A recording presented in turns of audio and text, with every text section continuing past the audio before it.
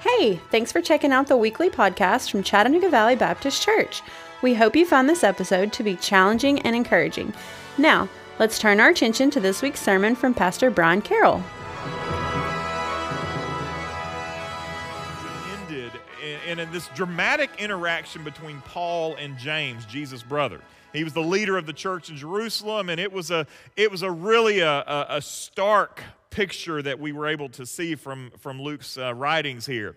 And James was concerned that Paul's presence would be unsettling to the church there in Jerusalem that was dominated by all the Jews who were still adamant about keeping all the Old Testament ceremonial law.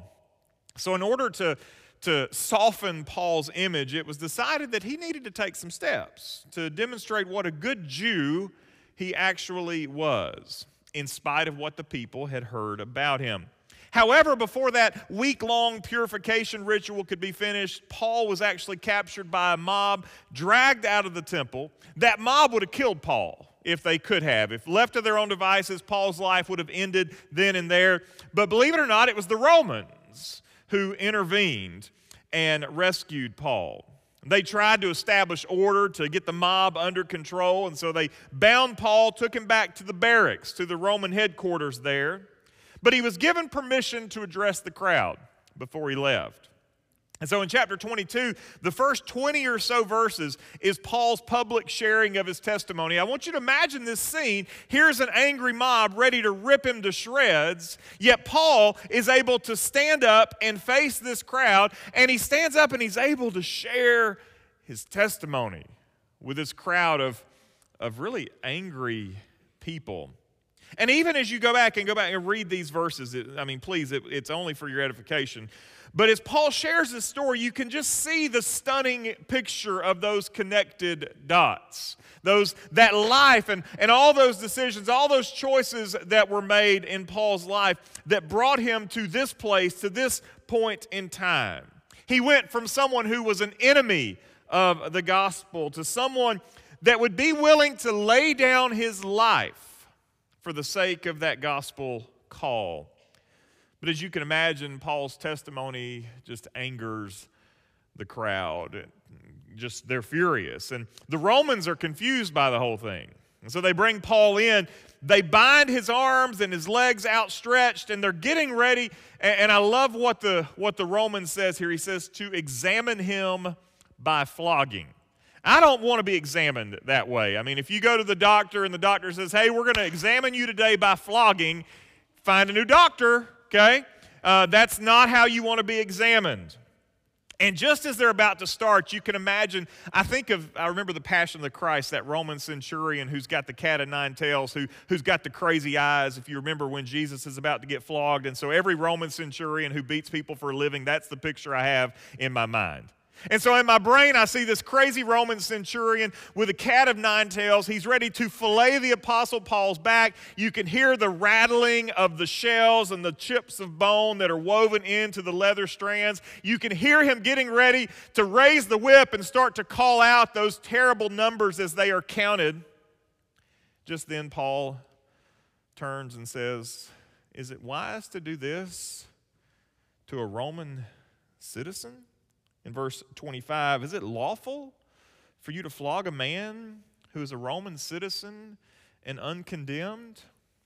You see, Roman citizenship was like an American Express card. Membership has its benefits, right? And being a Roman citizen gave you certain protections under the law that non-citizens did not have access to. And one of those protections is what we today call due process. That means that the law's got to have time to work itself out. You got to have time to determine guilt or innocence or those sort of things. And so that was one of the things that Roman citizenship gave you access to. Paul knew this, and he took advantage of it. It wasn't even the first time that he had taken advantage of the power of his citizenship. And those Roman authorities, they knew that withholding due process came with very serious punishments for them. And it is there at this dramatic moment that we pick up today in Acts chapter 22. We'll start at the very last verse of Acts chapter 22, there in verse 30. If you're able, would you please stand with me as we look to Acts chapter 22, beginning in verse 30.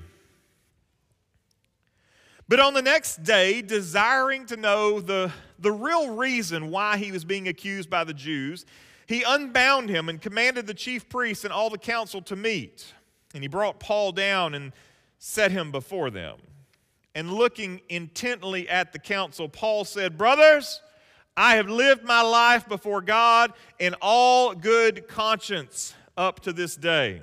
And the high priest Ananias commanded those who stood by him to strike him on the mouth. And then Paul said to him, "God is going to strike you, you whitewashed wall. Are you sitting to judge me according to the law, and yet contrary to the law you order me to be struck?" Those who stood by said, "Would you revile God's high priest?" And Paul said, "I did not know, brothers, that he was the high priest, for it is written, you shall not speak evil of a ruler of your people."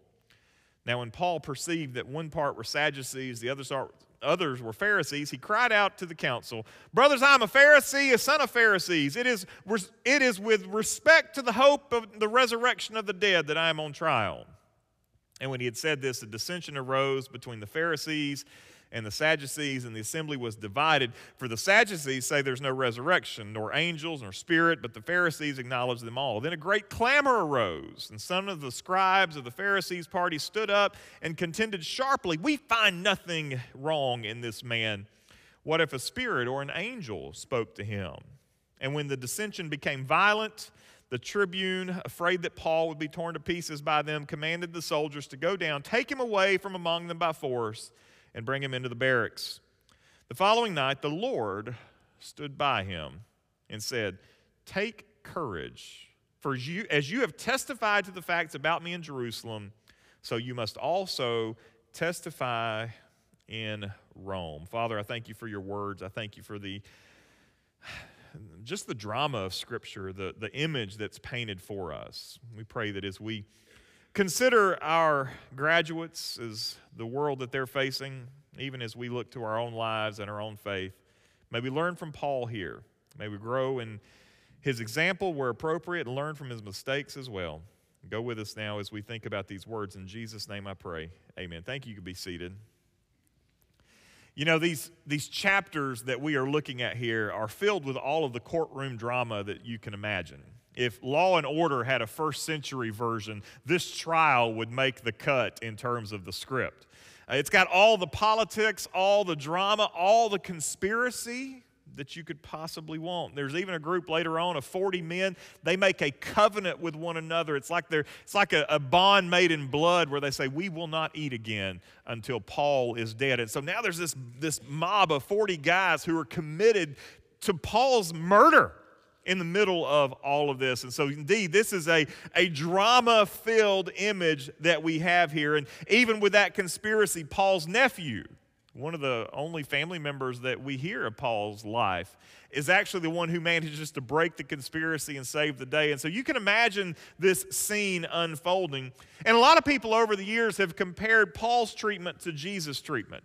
And there are similarities, but you can tell that there's two very different outcomes in mind. You go back to Jesus' trial, and Jesus' trial was an illegal trial. It was a mock trial, but that was intended to simply lead to the hurried death sentence. Jesus' trial, the goal was to see that he was crucified, and crucified quickly. It's clear, though, even though Paul's enemies want him dead, their efforts are coming up short. And so I think as we read this, there's a couple different ways to read this. One is to read it as a whole and understand all of the drama that's there and all the intrigue and all the conspiracy. We can see it that way, of course. Or we can look in on those interactions that take place between these characters. And I think when we dig into these interactions, we actually find there's some pretty helpful principles for life, both those of us who are far past graduation and those of us who are looking forward to it in the next few days. And so this morning I want to look at these interactions, draw some particular conclusions for our graduating seniors, but recognize that there's broad application for us as well.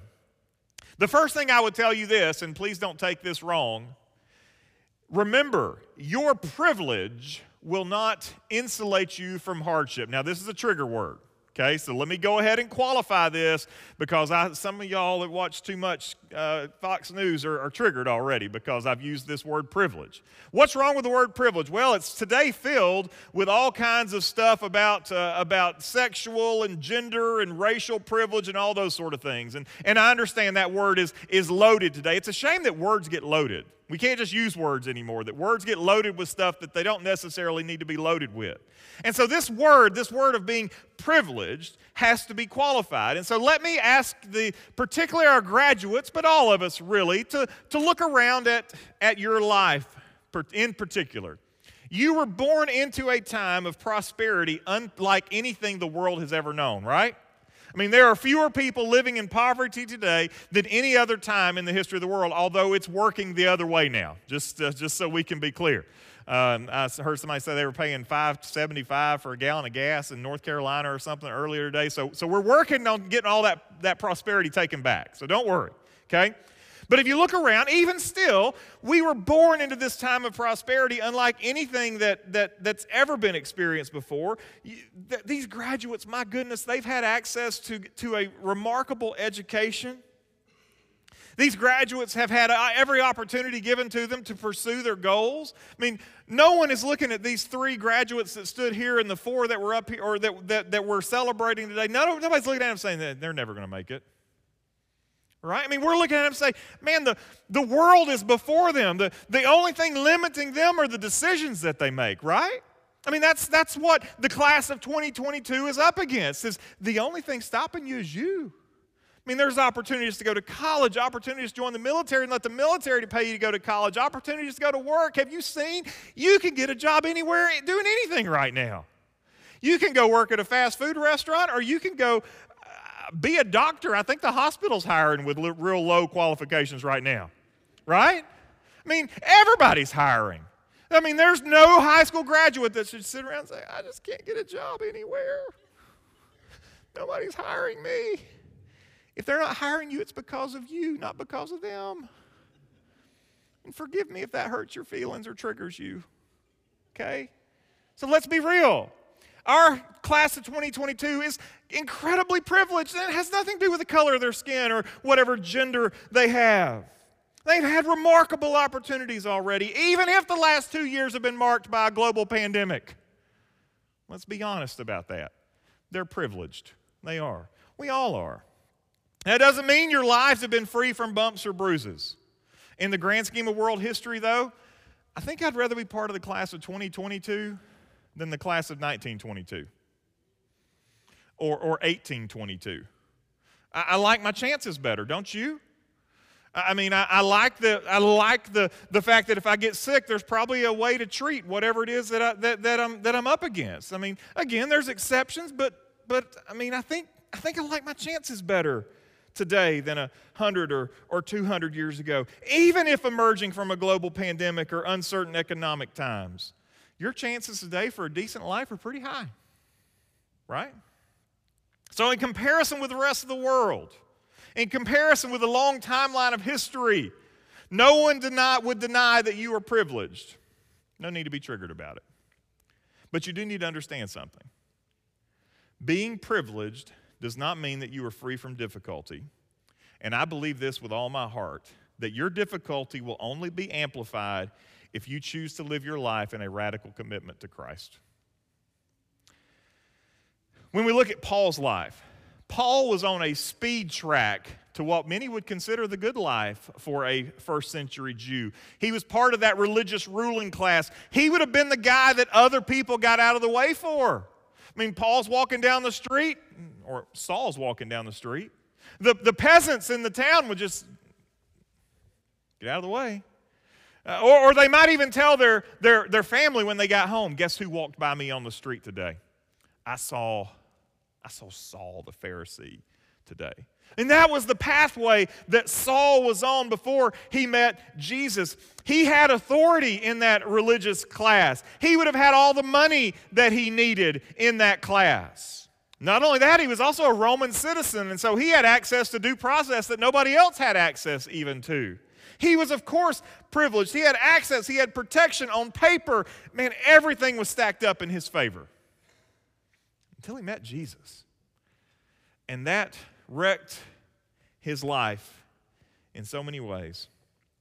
Following Jesus cost him dearly. He actually recounts how much it cost him over in 2 Corinthians chapter 11, beginning in verse 23. He talks about imprisonments and countless beatings. He was near death, he says. He says 5 times he received at the hands of the Jews 40 lashes minus 1. 3 times he was beaten with rods. Once I was stoned, and I don't think he's talking about the kind that people from the 60s were talking about. 3 times I was shipwrecked. A night and a day I was adrift at sea on frequent journeys, in danger from rivers, danger from robbers, danger from my own people, danger from Gentiles, danger in the city, danger in the wilderness, danger at sea, danger from false brothers, and toil and hardship, through many sleepless nights, in hunger and thirst, often without food, in cold and exposure. He was on the short path to being a ruler in Jerusalem, and he laid all of that down to follow Jesus, and look what it cost him. And here in Acts chapter 22 and 23, he's attacked and beaten by a mob. He's put on trial. Even when he's facing trial, he is smacked across the face. I couldn't imagine. Could you imagine being in that scene, in that room, in the center of that group of ruling authorities? And they ask you what you're there for, and you say, I've got a clean conscience. And that guard smacks him across the face. I can honestly say I've never been smacked across the face. If I weren't bound, I don't know what my flesh would do. If I were bound, I can't imagine how it would feel to be abused in such a way, such a disrespectful way, and to not be able to fight back or defend oneself. Why'd he do that? We didn't go through all that because he was a Pharisee, because he was a Jew. He went through all that because he simply chose to follow Jesus. So whatever privilege you have, privilege of your citizenship as an American, privilege of being born in the 21st, or being born, 21st century. Gosh, these kids weren't even born in the 1900s. Can you believe that? It will not insulate you from hardship, particularly if you choose to live your life for Jesus. And if I had to check the wind of our current cultural moment, I would say that the more sold out to Jesus you are, the less your status actually matters. Paul would even tell his ministry trainee Timothy there in 2 Timothy chapter 3, verse 12, indeed, all who desire to live a godly life in Christ Jesus will be persecuted. So don't be shocked if your biblical view of the world is mocked. Don't be shocked if you go to that college classroom and the professor makes fun of you because you believe in a biblical creation. Don't be shocked if you go to that workplace and somebody mocks you because you invite them to come to church on Easter to celebrate the resurrection. Don't be shocked if you experience those things. Don't be shocked if your faith isn't welcome in your classroom or your workplace or wherever your life takes you. Don't be surprised when you were confronted with a hard choice at some point in time in your life to remain faithful to Jesus or pursue personal and career gains. Your privilege will not protect you from hardship. Secondly, this is so true. We talked about this a little bit last week. Learn to control your words. Learn to control your words. I'm sure there are many adults in the room today that would say, there are plenty of times where I wish I had controlled my words. Plenty of times that I wish I could put the toothpaste back in the tube of toothpaste, so to speak.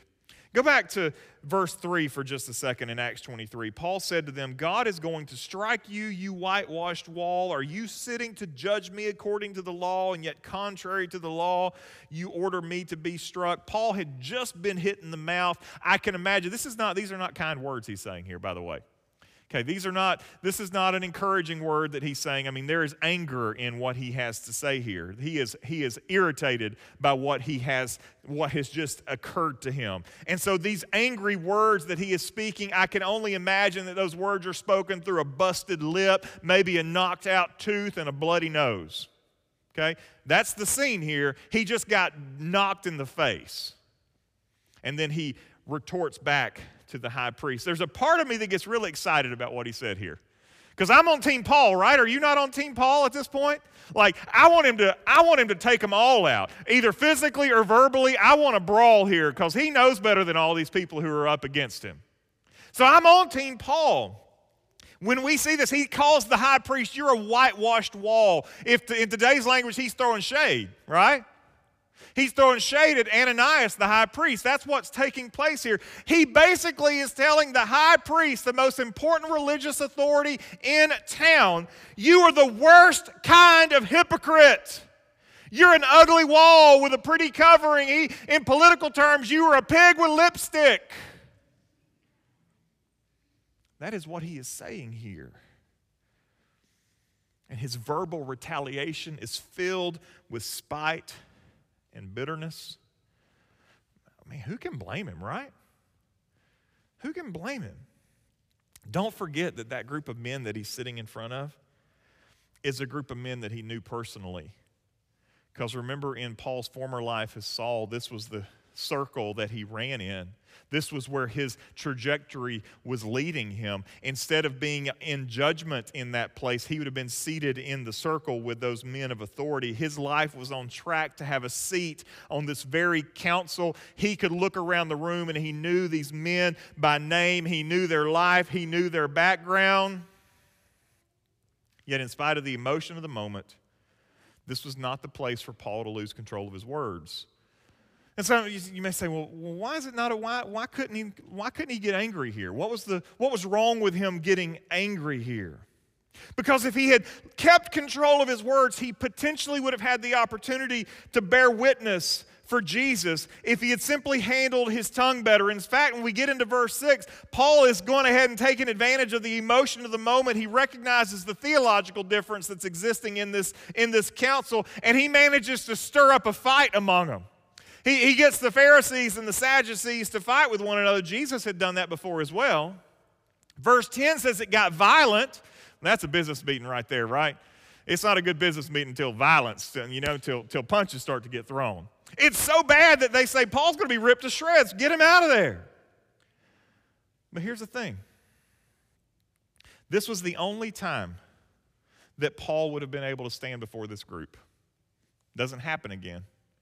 He doesn't have another opportunity in front of this group of men. And so instead of bearing witness to Christ, he's used his words to insult them and to stir up controversy within them without pointing them back to Jesus. Now, arguments we made about whether or not it was the right thing to do.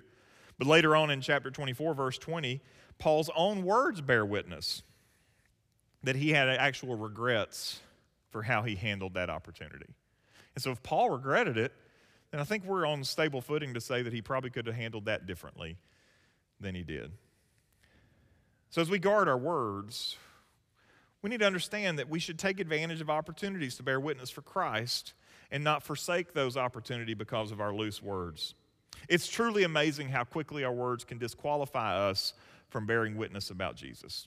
We talked about this last week, the danger of the tongue, but we see the cost of the tongue as it spews anger-fueled fire. Jesus said it this way, out of the overflow of the heart, the mouth clearly speaks. Thirdly, don't forget that God has a better plan for you than you do. Students, please understand this as you graduate this week or even as you've already graduated. God has a better plan for you than what your plan is. We always ask kids and teenagers, what do you want to be when you grow up? I think the better question is, what does God want to do with you when you grow up? What does God plan to do with you when you grow up? It's a much better question because kids always want, what's got the most money, what's the best career path, those sort of things. Well, God may not want them to have the job that has the most money or the most success or all those things. After the show trial is complete, Paul is locked up in some dungeon somewhere. His face is probably swollen from getting whacked during the trial. He can't get his hands on an ibuprofen to save his life. He's miserable. He's regretting how he handled the testimony at the trial. He's probably wondering, is my ministry finished? Is this where it all comes to a close? But that night, he gets this incredible reminder. In Acts 23:11, it says, the following night, the Lord stood by him and said, take courage. Did you know Jesus is the only person that uses this phrase in the New Testament? Jesus is the only one who uses this phrase, take courage, in the New Testament. He says, for as you have testified to the facts about me in Jerusalem, so you must also testify in Rome. This wasn't just a settling in his heart. This wasn't the Holy Spirit moving in this way. The Bible says Jesus was with him. Jesus came to Paul in that moment. Jesus stood by him, and he was given this incredible reminder that God wasn't finished with him. Even in the midst of feeling like a failure, Paul was reminded powerfully of God's faithfulness. God has been faithful to Paul to connect all the dots, and he continues to do so. He promised Paul that his dots are going to lead to Rome, but he's got no clear sense of the line that takes him there. He just has to trust God's plan. Here's the thing. You're going to fail. You're going to feel like a failure. Anybody ever done that before? Sure. We all have. You're going to fail. You're going to feel like a failure. There's not a person in this room that hasn't had that experience of feeling like an absolute and total failure. But where we see failure, God sees an opportunity for growth. Where we see mistakes, God sees forgiveness. Where we see disaster, God sees an opportunity for glory. And God's plan for Paul all along was for Jerusalem to be a conduit to Rome. And none of the events of the previous day have altered that at all, even if Paul in that moment felt like he blew it. We all need to keep that in mind. Let our failures be our classroom. Let our mistakes be the refining fire that our lives need. And then finally, live every day as a life on trial. I love how Paul began his speech before the Sanhedrin there. He wasn't sure how that whole thing was going to go. Didn't know what the outcome was going to be. Probably wasn't going to be in his good, right? But he made this declaration in Acts 23:1 that got him into some trouble. He said, "Brothers, I have lived my life before God in all good conscience up to this day." You know, if you think about it, every day we live our life, it's a life on trial. And as we live, we are presenting evidence. Just consider that every word, every deed, every action, every thought is just more evidence for this trial. The interesting thing about Paul is that he stands before this body and he makes the claim that he's lived before God in all good conscience. Truth be told, that includes a lot of mistakes. I mean, he oversaw the active persecution and murder of Christians early in his career. I mean, that was his life in that moment before he met Jesus on the Damascus Road. He actively oversaw the murder and persecution of the church. I don't think he went to bed at night saying, "Man, I sure was the best persecutor that ever lived." He probably went to bed at night on moments of weakness thinking back to those days and thinking, "Man, what a terrible thing that I did." But he still is able to say he lives every day in good conscience in spite of those mistakes. Because understand this, mistakes make the man. Mistakes make the woman. I have a pastor friend who had asked, it's been a while ago, and he asked me about regrets. And he said, do you have any regrets in ministry? And I thought about that for a long time. I thought, regrets? What's a regret? Foster, I think about that goofy video you show at daylight savings time with the dude with the regret tattoo. That'd probably be a regret. But I was thinking about regrets. And regrets imply mistake. But if I took away all my mistakes, then I take away a lot of classroom opportunities that I've had for growth. I mean, it'd be like going back to school and saying, let me take away this class and that class and that class and that class because, I would be less the man if those things were not part of my life. And so to think of regrets is to really take away a lot of the laboratory instruction in life that I've had. All my mistakes have helped teach me important lessons that I might have missed otherwise. Now, don't get me wrong, seniors, you're far better off learning from other people's mistakes, okay? You are way better off to learn from your friends' mistakes, to learn from your parents' mistakes, to learn from your older siblings' mistakes. That is a much better classroom for you. But you're going to mess up. You're gonna mess up along the way, but every mistake, every error, if you are walking in faithfulness to Christ, all of those errors are simply opportunities to allow Jesus to work on you and in you and through you. And here's the thing, we're not going to get it right every time. Our lives are littered with the minefields of mistakes that we've made. The evidence, though, is not the mistakes that we've made. The evidence is how we've learned from those mistakes and allowed God to use those mistakes and errors to make us into the men and women that God would have us to be. All the times I get it wrong, all the times that we get it wrong, ought to be helping us work towards tomorrow getting it right when the opportunity is set in front of us again. Paul never hides from his failures. You never see Paul hiding from the mistakes. He owns every one of them. And even as he reflects on this hearing with the Sanhedrin later in the next chapter, he recognizes the mistakes are opportunities for God to do a work. And so as we live our lives on trial, what's the verdict that we're looking for? Well, I like how Peter says it in 1 Peter chapter 1, verse 6. He says, "In this you rejoice, though now for a little while, if necessary, you've been grieved by various trials, so that the tested genuineness of your faith, more precious than gold that perishes though it's tested by fire, may be found to result in praise and glory and honor at the revelation of Jesus Christ." We live our lives on trial so that the evidence we present is that our faith is seen as genuine. What does genuine faith look like? Well, it's faith that stands up under trial. It's faith that when pressure is applied doesn't crumble. It's faith that when fire is applied gets stronger. It's faith that bounces back from failure. It's faith that rebounds when mistakes are made. And so as we look to the class of 2022 today, we're sending these young people into a world, let's be honest, it's not altogether friendly to the things of God. And so every day of your life, if you choose to walk with Jesus and be obedient to Jesus, your life will be on trial, giving evidence day in and day out. Well, what's the verdict?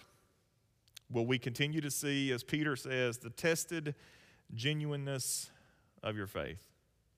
And so beyond the class of 2022, truth be told, aren't we all really on trial?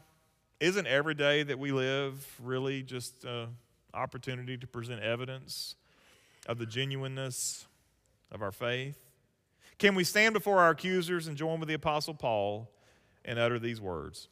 "I have lived my life before God in all good conscience up to this day." Would you pray with me, please?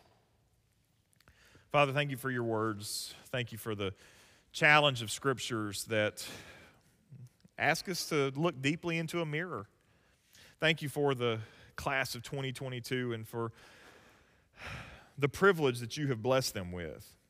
Lord, to be born into such a time as this, to be born into such a place as this, to be born in a time when they leave high school with every opportunity at their disposal if they choose to pursue it.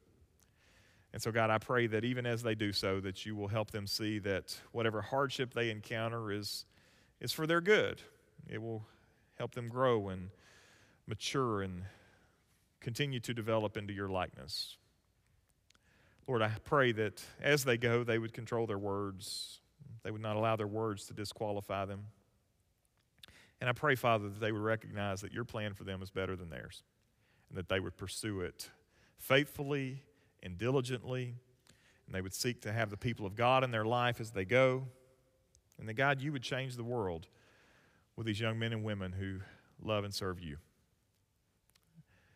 And so, God, as we all live our lives on trial, may the verdict that is cast be that our faith is genuine and that our walk with you is strong.